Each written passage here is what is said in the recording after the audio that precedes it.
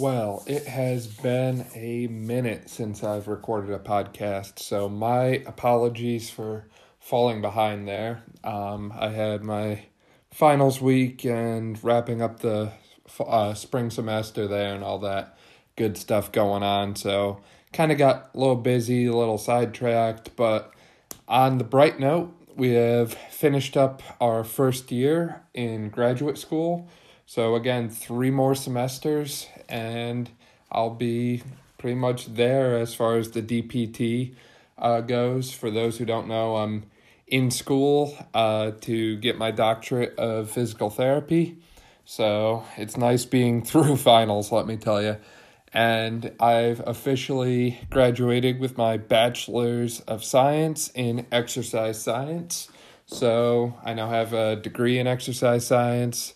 I have a certification in personal training, and I'm wrapping up some CEC work as well. So all kinds of stuff going on here. Very busy, but a lot of exciting things happening, and I'm really excited to be back here and just kind of use some of the time that I have now to be sharing some new knowledge and wisdom with you all, and I hope you benefit from it as well. If you like what I'm doing on Instagram, on this podcast, whatever, please share it with a friend or someone you know who could benefit from hearing this information. So what we're going to talk about today is we're going to be going over muscle recovery and muscle growth to a certain extent. And what we're really going to talk about is, with that, my surgery that I had in December 2019. So if you didn't know, in December 2019, I had bilateral inguinal hernia surgery. So I had both sides done.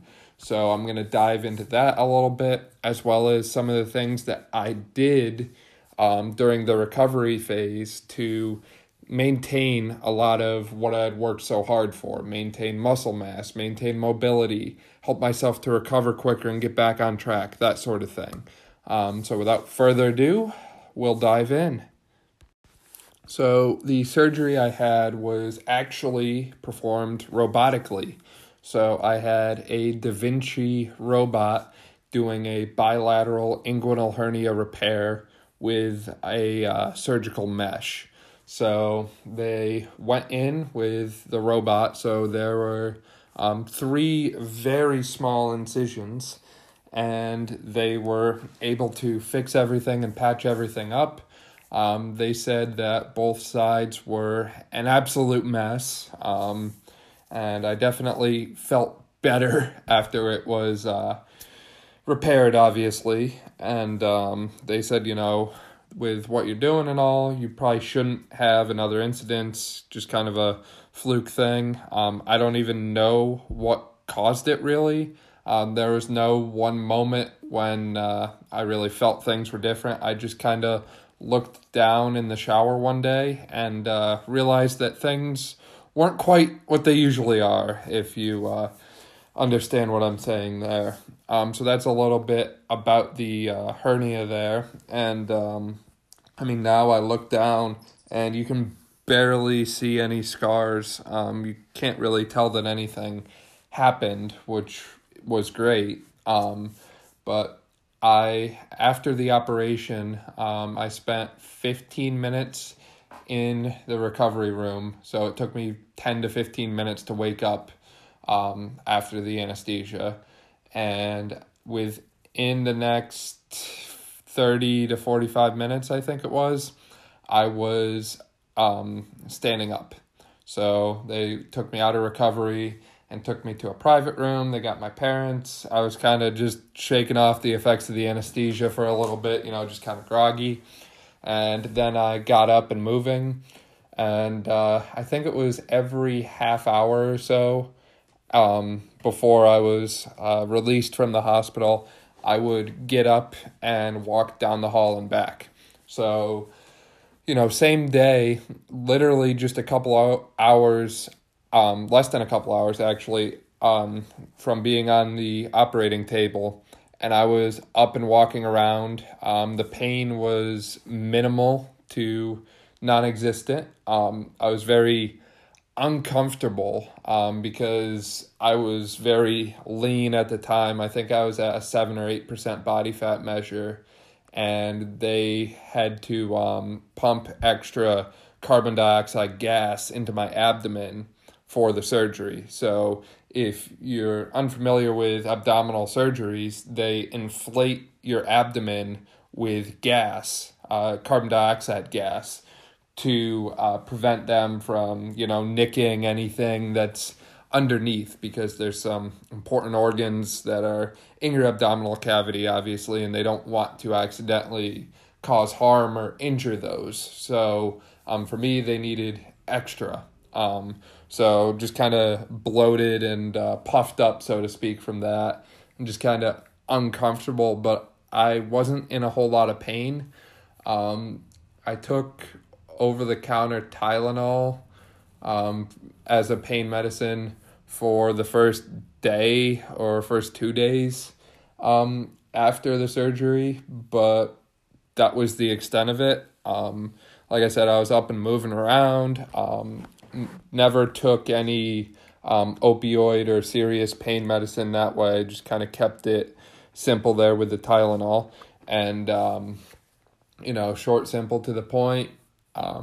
But all in all, I had a real easy go of it from the physical standpoint. Additionally, I kept my diet very clean throughout that time, obviously. So I was doing a low carb approach. And the reason that I was keeping low carb was when I eat carbs, I tend to crave sugar real bad. And that's kind of a slippery slope for me, because when I was growing up as a kid, I ate a ton of sugar. Scooby-Doo fruit snacks, had to be the Scooby-Doo ones, Nutella, peanut butter and jelly, all that sort of thing, chocolate chip cookies, just a lot of sugar as a kid. And I feel like a lot of people can relate to that. But yeah. So I avoided the carbs and the sugar and kept it high protein and high nutrient dense food. So I was typically eating a salad. I was eating eggs. I was eating yogurt a lot just to help with the digestion, that sort of thing. So just kind of keeping the diet simple and clean. Eating the protein. Protein is very important with tissue recovery, obviously, so keeping the protein levels high was helpful for recovery. Keeping the fiber intake high with the vegetables and some fruits, and taking in the probiotics with the yogurt kind of helped the digestion a little bit too, because, when you've just had a abdominal surgery, you don't really want to be straining at all when you're on the toilet, if you get what I'm saying. So keeping everything clean and just kind of flowing free was obviously the goal. But because of the dietary approach I used, just keeping everything very clean. The other thing with the sugar is sugar can lead or increase your likelihood of an infection at the site of a wound. Because think about bacteria. What do bacteria feed on? Sugar. So, just trying to minimize as much of that post-op stuff as I could. And again, I'd say I was pretty successful. I was not cleared to return to weightlifting for 4 weeks. They wanted to ensure the tissue fully healed. But my first day back in the gym, I felt just as good as when I left. You can scroll back through on my Instagram there, and you'll be able to see that I was doing a Z press, 95-pound barbell for like 10 reps, and it felt pretty similar to when I left. So I didn't really lose a whole lot during that time. I did do a lot of walking. I tried to get up and move as much as I could. I tried to take care of my muscles too, so I was doing foam rolling when I could, some light, gentle stretching, just doing those lighter type of movements whenever I could, just to kind of help keep moving, keep the muscles contracting or loosening tight muscles, just really practicing all that self-care. So as I just talked about, movement and recovery were huge in helping me recover from surgery. And if you're an athlete, CrossFitter, runner, powerlifter, strongman, cyclist, skier, whatever, then under recovery has probably sabotaged you at some point. Under recovery is literally a monster that steals the hard work and progress that people make in the gym. So I like to tell people, you can see incredible progress just doing basic exercises. Like if you did, let's take barbell squats, for example. You can see tremendous growth in your legs from doing barbell squats. However, if you don't recover properly, you're never going to let that training kind of sink in and carry out its beneficial effects. So obviously, recovery is important, and you're going to hear me say that a lot from here on out in this episode anyways. And one of the big things that I talk about when I talk about recovery is my own history with exercise and fitness. So when I first started lifting weights, no one really told me anything about recovery. Go into the gym, work out hard, lift hard, but afterwards, that was kind of it. And I played on a variety of sports teams, varsity soccer. I played on a club travel soccer team. I played on the varsity football team for a season. And, looking at the coaching and the training that I received at that point, no one really cared about recovery. No one really cared about mobility. It was just kind of lift the weight or do the exercise. They didn't really pay attention to form. And as I kind of think about that, I'm sure that did a lot of damage to my body physically because I was doing things incorrectly or I wasn't recovering enough, and I probably missed out on a lot of beneficial effects of training. But from the routines and everything that I've implemented now, I've been able to, at least as far as I can tell, reverse those damages. And again, I credit that largely to my education I'm receiving in physical therapy. So without further ado, I know I said that before. Now we're going to dive into recovery. We know it's important. We know it helps. But what should we do for recovery? What does recovery even look like? So to start off here, we're going to look at sleep. So sleep is what I consider one of the pillars of recovery, because if you're not sleeping well, then your body's not going to be able to physically recover, and you're not going to be able to perform at your maximum capacity. And I know that some people are out there saying, oh, well, I slept 3 hours before, this sports game and played fine. Or, I only get 4 hours of sleep a night in college or whatever. And my response to that is, one, you're at a higher risk for injury. It might not happen, but it might. Two, sleep impacts your biomechanics.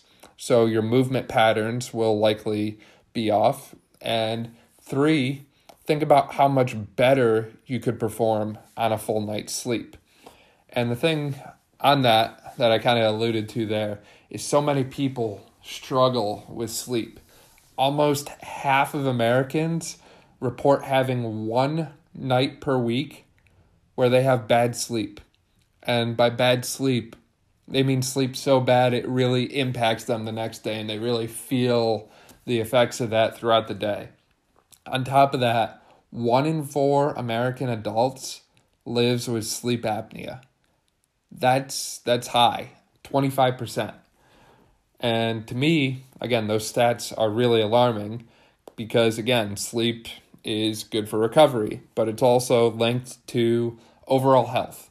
So it's the time for the body to kind of reset and repair itself. So when you sleep, your body strengthens the immune system.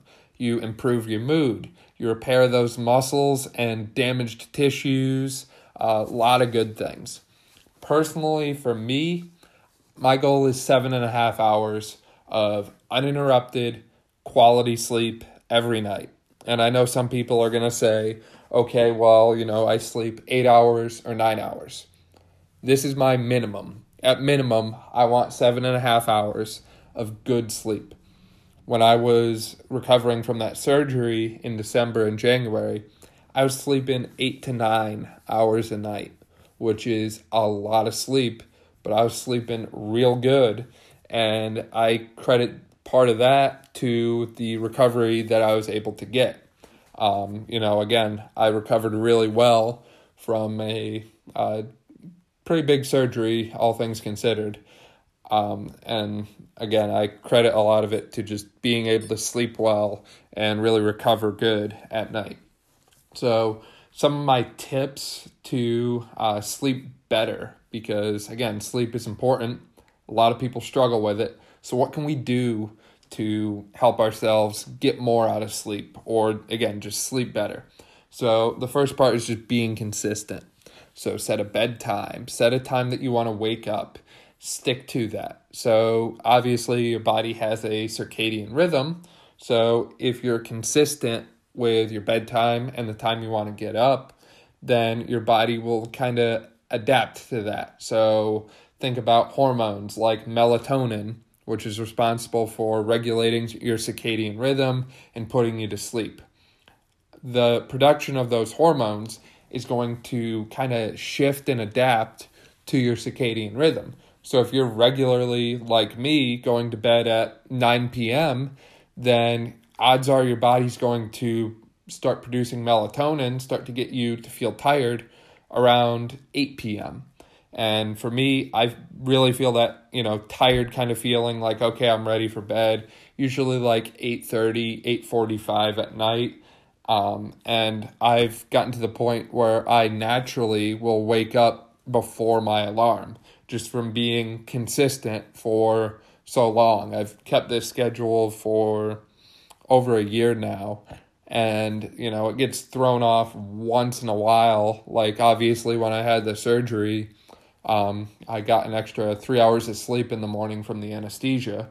But in general, sticking to this schedule helps me to feel more alert and focused, and I just really feel great, and I sleep really good as a result of that. So just kind of plot your own little schedule there, take a look at it. If you have to be up for work at, you have to be to work at 7 and you have to get up at 6 a.m. to do that, then maybe go to bed at 10:30, or, if you want to get to the gym before work, maybe go to bed at 9 and then get to the gym at 5, or something like that. So the other piece is I am a terrible mouth breather. So when I sleep, I breathe through my mouth instead of my nose. And that's something a lot of people do, believe it or not. And so what I ended up doing was taping my mouth shut at night. So I'm going to say that again because you might be like, what did he just say? I tape my mouth shut at night, and that forces me to breathe through my nose. This is something, and I'm saying this because it's important, you really need to talk to your doctor about before you do it. Because obviously, you're literally taping your mouth shut. So consult with your doctor before you do this. So a little bit about mouth breathing. In children, mouth breathing is linked to limited growth, abnormal facial structure, including changes in your teeth alignment. There's a lot of interesting research coming out about how breathing through your mouth impacts your teeth alignment and your potential need for things like orthodontic treatment. And oddly enough, I'm wrapping up my own orthodontic treatment right now. So maybe there is something to that. That's not really my wheelhouse of research and interest, but if you're interested in that, definitely look into that. In adults, breathing through your mouth is linked to gum disease, which we know from our dentist, gum disease is bad, but it's also linked to chronic bad breath. Doesn't that sound fun? Constantly having bad breath. That's terrible. And then breathing through your nose, anatomically, your nose has cilia, so those small little nose hairs that can get kind of annoying sometimes. There's mucus, sometimes too much, and then you need a tissue. But there's also bones in your nose, and these are called the concha or concha. So you have a superior, middle, and inferior, or top, middle, bottom nasal concha. And this kind of helps to spin the air in your nose before it enters your lungs. And you might be thinking, why would I need to kind of spin the air when I'm breathing it in? So doing this provides an additional filter. So you're passing the air through those cilia, so those hairs, a little more. So you're kind of helping to catch and trap debris, passing it through the mucus more, again, catching and trapping debris and other stuff that you don't want to be breathing in. You don't want it getting to your lungs. Additionally, you're going to warm the air a little bit. And if you don't think that's important, step outside on a cold day or a cold morning and breathe in through your mouth a few times. Odds are you might get a little uncomfortable doing that. So warming the air and getting it to, or roughly to, your body's temperature. It also moisturizes the air because our nose tends to be a little bit damp. And that helps to prevent lung irritation.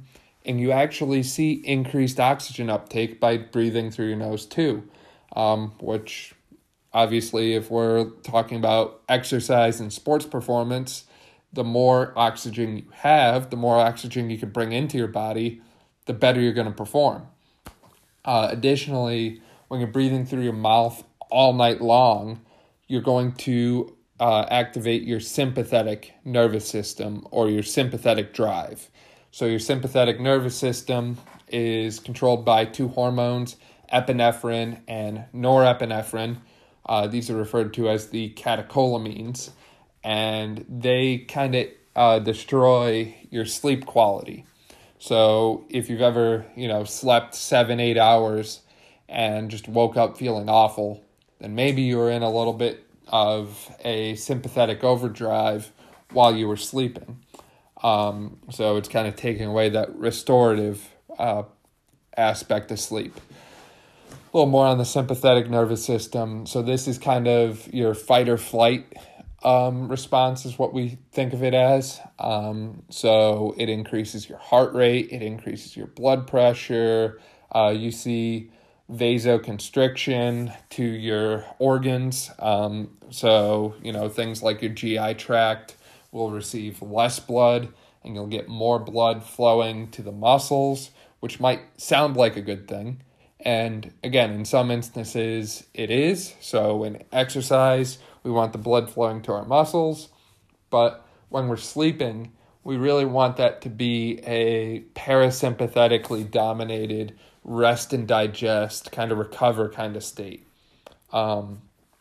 So I tape my mouth with a 3M micropore tape, but there's plenty of other tapes that you can use for this. Again, talk to your doctor about it before you do it.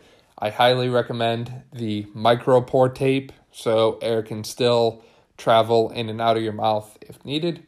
But overall, I have very good experiences with the mouth taping.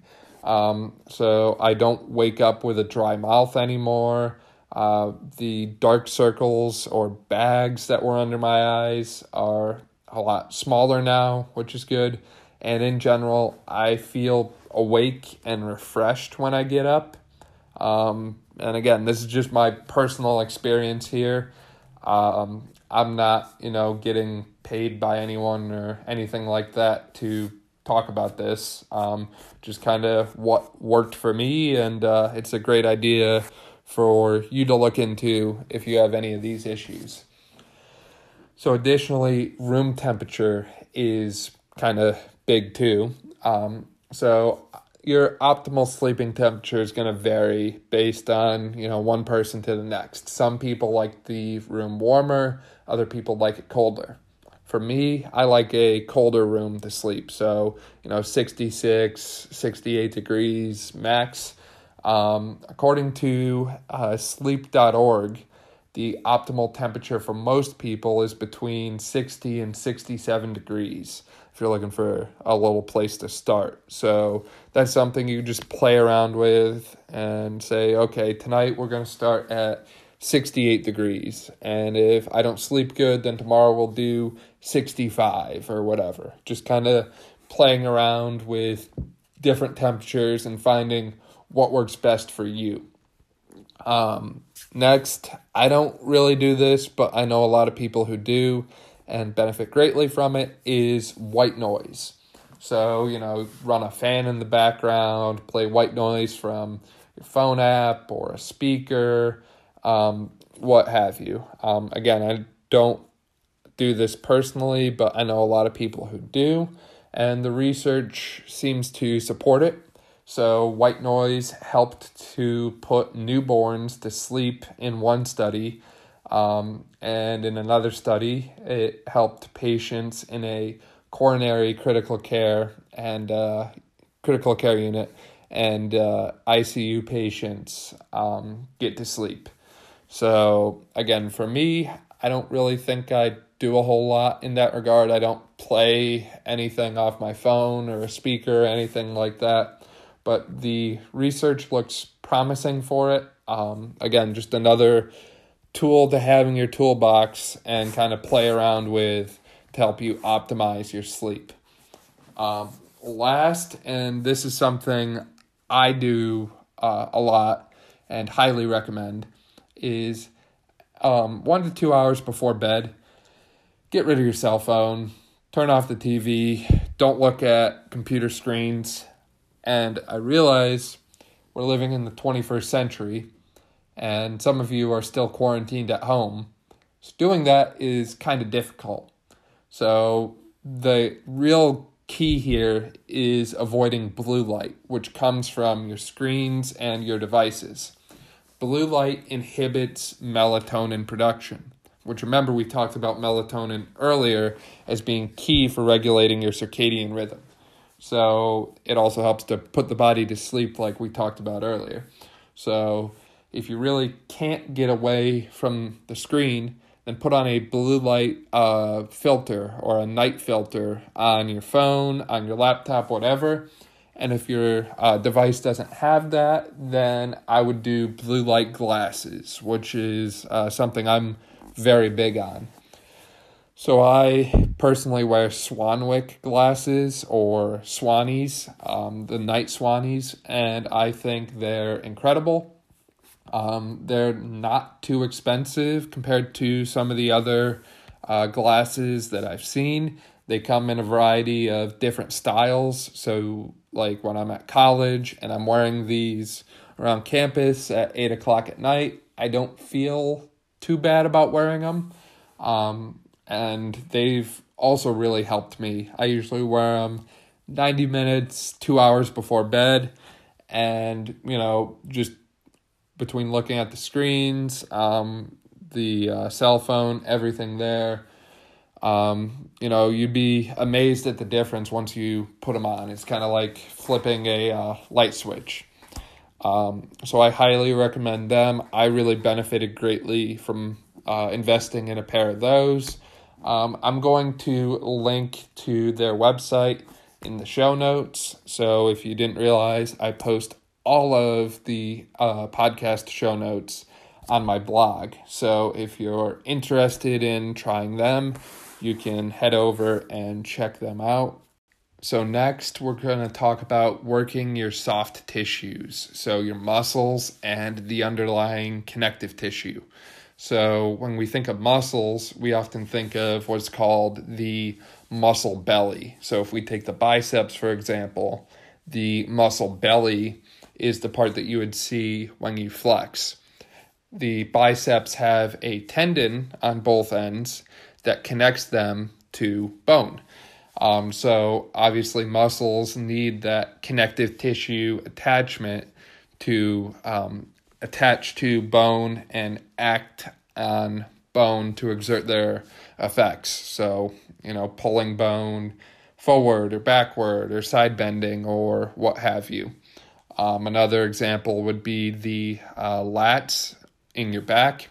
So big muscle, and they attach to what's called your thoracolumbar or thoracolumbar fascia, which is a thick, dense connective tissue fascia layer over your thoracic and lumbar spine.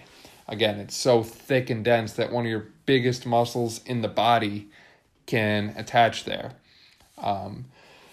So with tight muscles, you have a lot of things going on.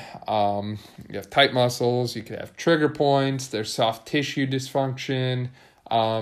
Basically, there's a lot of potential for issue with muscles and tissues. And some of the impacts of, tight muscles or any kind of dysfunction here include gait dysfunction, postural abnormalities, limited range of motion, pain, and a variety of other things. So let's take your hip flexors, for example. So if we have tight hip flexors, real tight hip flexors, we're going to adopt a anterior pelvic tilt. So your pelvis is going to kind of tip forward.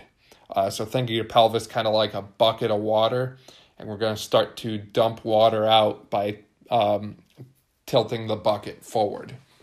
So if we have tight hip flexors and we have that anterior pelvic tilt, then we're going to see increased lumbar lordosis, meaning we're going to be extending our back more to try and stay up straight. But additionally, we're going to see inhibition of the glute muscles and the hip extensors, so your hamstrings as well. And the reason for that is when you tighten one muscle, the other gets inhibited. So if we think about a leg extension, to explain that concept a little more clearly, if we do a leg extension for our quads, our hamstrings are not going to be contracting at the same time. So with the hip flexors constantly being tight and always on, our glutes are not going to contract as well. So that anterior tilt, we already talked about the main postural abnormality with that, the increased extension of the low back. Now think about how that might impact your range of motion. So say you're going to do a squat, for example. In the squat, you need your pelvis in an anterior tilt the whole time. So if you're already in an anterior tilt, how much further can you go?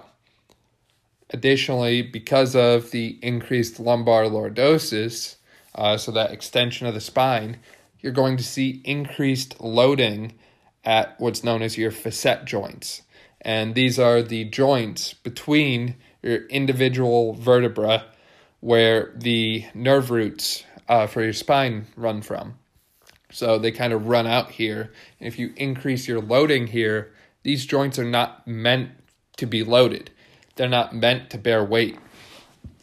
So now we have abnormalities in the weight bearing of our spine, and it happens to be at a site of nerve root or where nerves are very prevalent. And now say we're going to exercise, say we're going to do a squat and we load a 300-pound barbell on our back, and that's going to compress and push down on our spine. How do you think that's going to feel? Not too good. So those are some of the reasons that, taking care of your muscles, taking care of your tissues, and just making sure you recover properly are really good and beneficial, because you'd like to catch injuries before they happen, not after they happen. So as far as taking care of my soft tissues, I like to do a lot of foam rolling. I have a foam roller, I have a rumble roller, I've got quite a few different things. Those spiky lacrosse balls, both the soft versions and the hard versions, all kinds of different things. So the literature supports my love for foam rolling. So studies have shown that foam rolling helps to reduce delayed onset muscle soreness, or DOMS. So that's kind of the sore muscle feeling that you get 2 to 3 days after you've worked out. Foam rolling also can increase joint range of motion. So that might be a good thing to do as a warm up before you go and lift. Because if we're increasing our range of motion, then we're going to lift better, or at least work through a better range of motion. So I foam roll as part of my warm up, and I foam roll as part of my cool down. And I typically foam roll my upper back. So I find my last rib, and I go from rib 12, because you have 12 ribs, up to my upper back, so about where my shoulder blades are. And the reason I don't go down to the lumbar area is your lumbar spine doesn't have ribs attached to it. There's nothing holding your lumbar spine in place. So if we're foam rolling and putting pressure on that lower back, the lumbar spine, we're actually pushing ourselves into more lordosis, or more extension of the spine, which is what we said we don't want because of the anterior pelvic tilt. So foam roll the upper back, foam roll the quads, the hamstrings, and the calves. And again, I really like this stuff, or otherwise I probably wouldn't do it every day, multiple times a day. So when I'm warming up, I typically go a little more aggressive with it. I really try and find the trigger points, which are just those painful spots in the muscle, and really try and attack them and roll them out real hard. And then when I'm cooling down, it's sort of a slower, more gentle pace of a foam roll. Additionally, I really like my massage gun.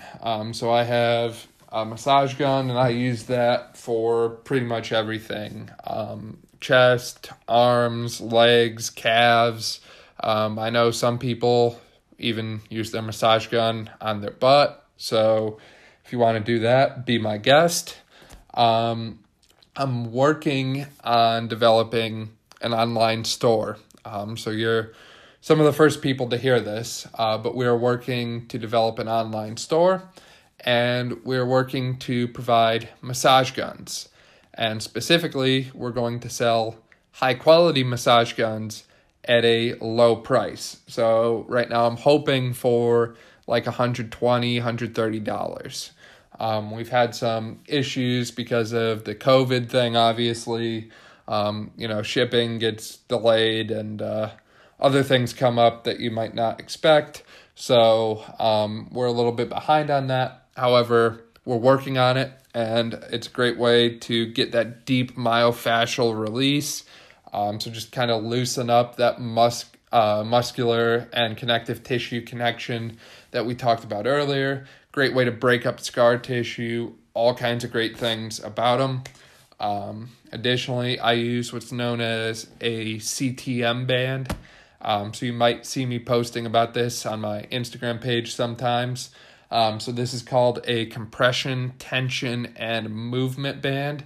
And this is a newer thing. It only came out like a year or two ago, but I really like this. It performs a real deep myofascial release through compression, tension, and movement, believe it or not.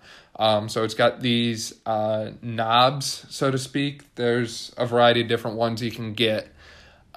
They're, detachable, but you wrap it around the muscle you want to loosen, and you can use this for pretty much anything. You can use it for your foot, your calves. I usually use it for my calves. You can use it for your thighs, so quads, IT band, hamstrings, up high in your hip. You can do it on your arms. Pretty much any place you can get it around, you can use the band.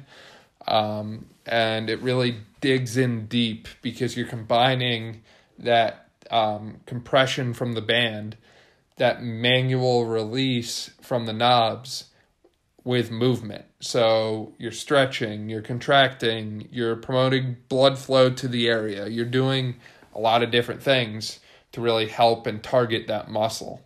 So if that's something you're interested in, I'm going to link to their website in the show notes. And I've also got a coupon code for you there as well. You can use the code BRAWN10, BRAWN 10, to get 10% off your purchase from CTM Band.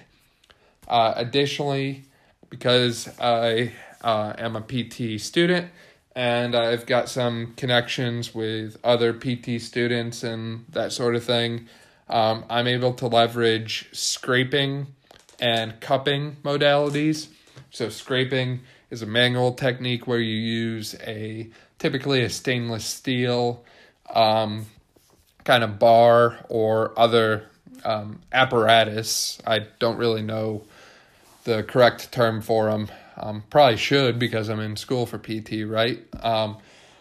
But basically, it's a manual technique to help loosen up tight muscles and break up scar tissue and get that deep myofascial release. It's typically pretty painful, but you feel a lot better after it's done. I believe in China they call it gua sha, and it means it's supposed to leave like a red mark on the skin. And I also do a lot of the cupping. So typically for the back, I really like the feeling of cupping massage. But again, it's kind of hard to do cupping on yourself, and especially if you don't know what you're doing.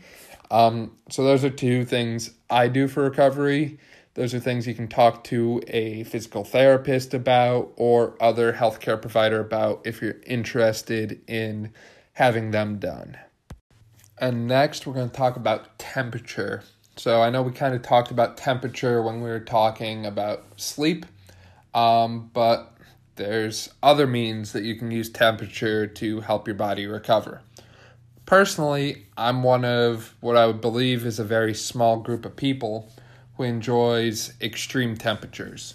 So personally, I've skied in negative 40 degree wind chills in the winter, and I can spend half an hour in a 200 degree sauna, even in the middle of the summer. So the ability to adapt to those temperature stresses and continue to perform. So let's take skiing, for example. Depending on where you're skiing and your experience, you might need to perform at a high level on the ski slopes despite the cold. Obviously, you dress for it, but you can't cover everything. So usually part of your face is exposed, or you really feel the wind as you're skiing down, or what have you. So if you're really into human performance, being able to perform at a high level, no matter what the temperature is kind of a big piece there. But again, we're more interested in recovery. So you can actually hack temperature to facilitate better recovery from exercise or sport. So my college, I'm lucky enough that my college has a dry sauna in the sports center. So dry saunas use heat to warm the air in a small enclosure.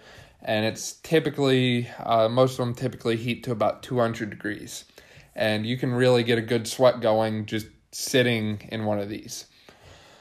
Now, what really interests us is the literature. So research has found that just using a dry sauna, so sitting in one of these saunas, lowers your rate of all-cause mortality and reduces inflammation, reduces oxidative stress, increases nitric oxide, increases insulin sensitivity, and leads to better exercise performance. Those are all amazing things, and that's what we want to hear from a exercise or athletic standpoint. Lower rate of death. Good. Reduced inflammation. Exercise tends to induce inflammation from the damage to the muscles and the tissues. So reducing inflammation is a good thing, and this is a natural means of reducing inflammation. We're not taking a pill, we're not taking over-the-counter medication or what have you.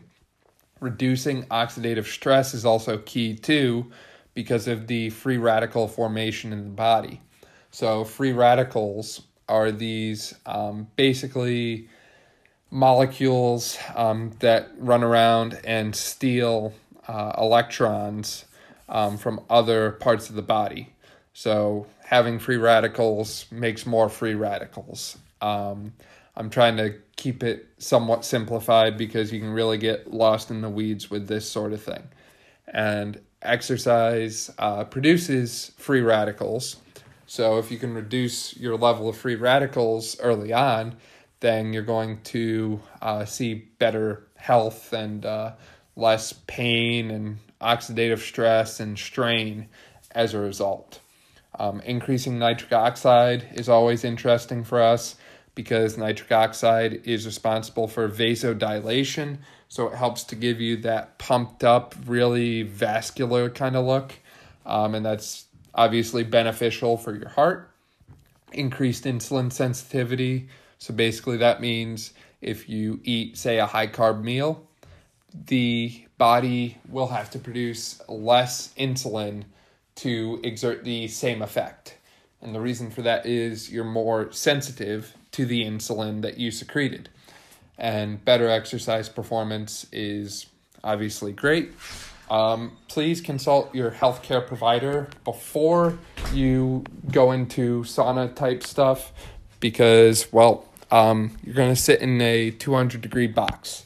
And if you have different health conditions or precautions, that might not be good for you.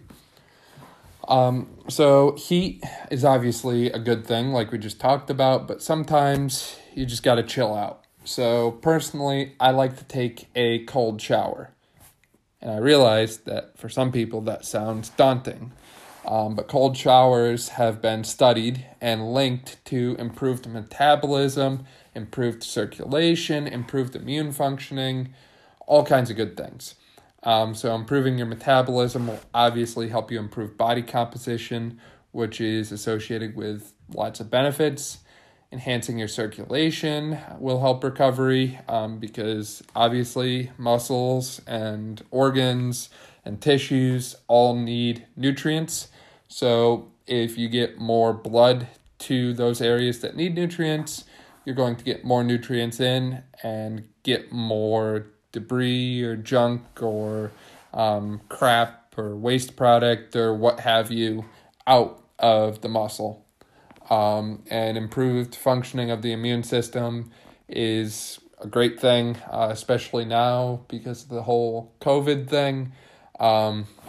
Basically, if you get sick, odds are you're not really going to be able to exercise. And if you're sick, your body is more focused on fighting off the disease than it is, exercise. So just keep yourself healthy, take care of your immune system, and then you're going to be able to perform better, whether it's in a sporting competition or training session or what have you. There's been a lot in the news from what I've seen about red light and red light therapy. I don't use red light therapy, and I'm very interested in finding out more about it. And I'm aware of a lot of the beneficial claims about red light therapy, but a lot of the research I've seen, the devices they use are very high powered. So they're using very high powered red light therapy devices. And a lot of what you see on the market is low-powered lights. And you can even look on, I think, Amazon. If you Google red light therapy, some of the results that come up are actually plant-growing lights. And these are the things that people are using and claiming to have all these health benefits too. When the research is using things that is much stronger and more powerful than a plant grow light. So I'm kind of curious, and it's something that I'm watching and looking into more. And I'll probably dive into it at some point and probably do a blog post or a podcast or something like that for you all about that. But for now, I'm kind of avoiding it. And some of you might be listening saying, okay, well, if people are buying the lower powered devices and they say they work, then does it really matter what the research says? And, that's obviously a good point. We think of the same thing with a placebo. If you give someone a placebo and it works, does it mean that the placebo is bad? If it's having a beneficial effect, should you still give it to someone? So just a little ethical thing there. But in general, I'm not really the expert about red light therapy, so I won't pretend to be. If I dive into it more, look into it more, and go deeper into it, play around with it a bit, then I will update you.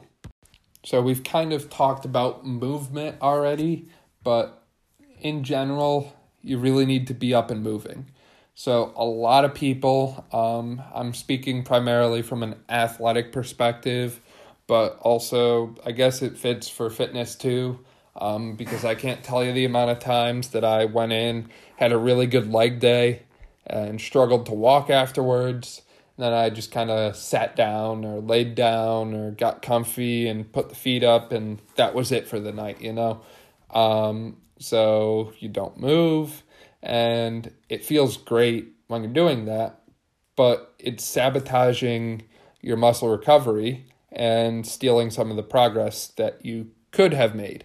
So I'm going to reference my exercise physiology class here, which was a undergraduate course I took.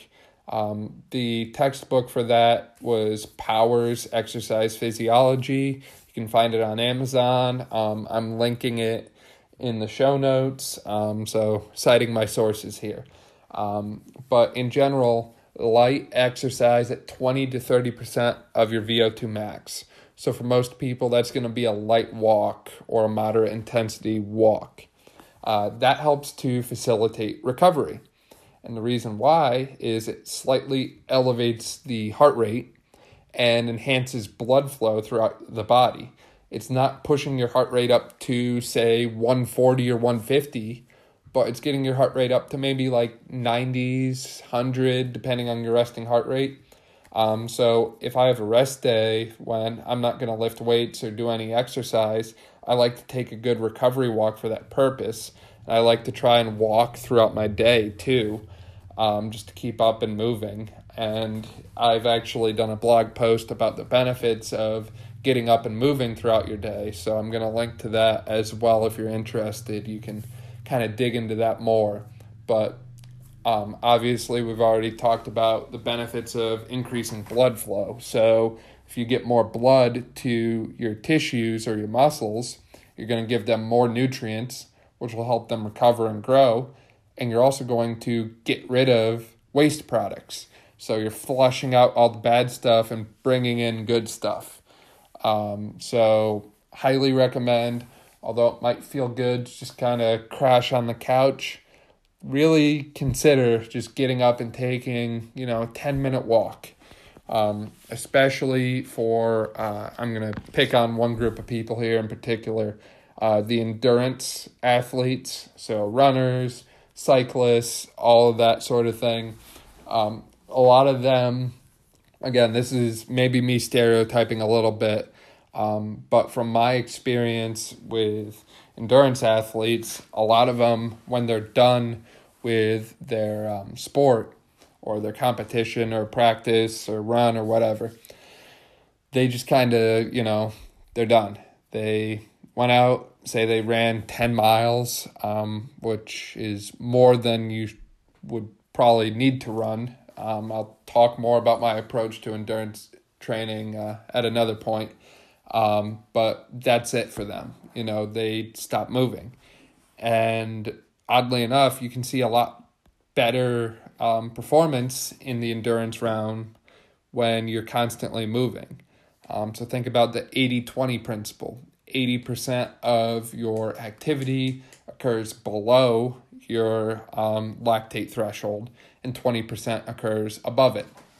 So if you walk, say 10 miles a day, and that's all going to be below your lactate threshold, obviously, then you would then run the rest of the distance there for the 80-20 principle. I kind of did the numbers wrong. I guess I should use if you walk 8 miles and you would run 2 to get the 80-20, a little more correct there, a little miscalculation there. So walking 8 miles, so 80% below the lactate threshold, and then running 2 miles or 20% above the lactate threshold. And that's a reference to the 80-20 principle. And again, I'm going to dive into my approach to endurance training and my 2 cents on a future episode coming soon, because that in itself is going to take me quite a while. So last, nutrition. And I guess this is kind of a spoiler alert because I'm not going to dive into this now because this episode would gain easily another 45 minutes, if not an hour. And if you've been listening for this long, odds are you're probably ready to take a little break. So we're going to release another episode all about nutrition real soon. So again, it's so important that I'm giving it a full episode. So thank you for listening to this episode of the Brawn Body Podcast. As always, if you have any questions or need anything, want something cleared up, want to discuss something, whatever, feel free to reach out. Feel free to connect with us on social media. We're on Facebook. We're on Instagram at Brawn Body. We're on Snapchat as well, which is at Brawn Body. And feel free to share the podcast or our social media channels, our website, whatever, with anyone you know who could benefit from what we do and what we talk about. So thank you again, and hope you have a great rest of your day.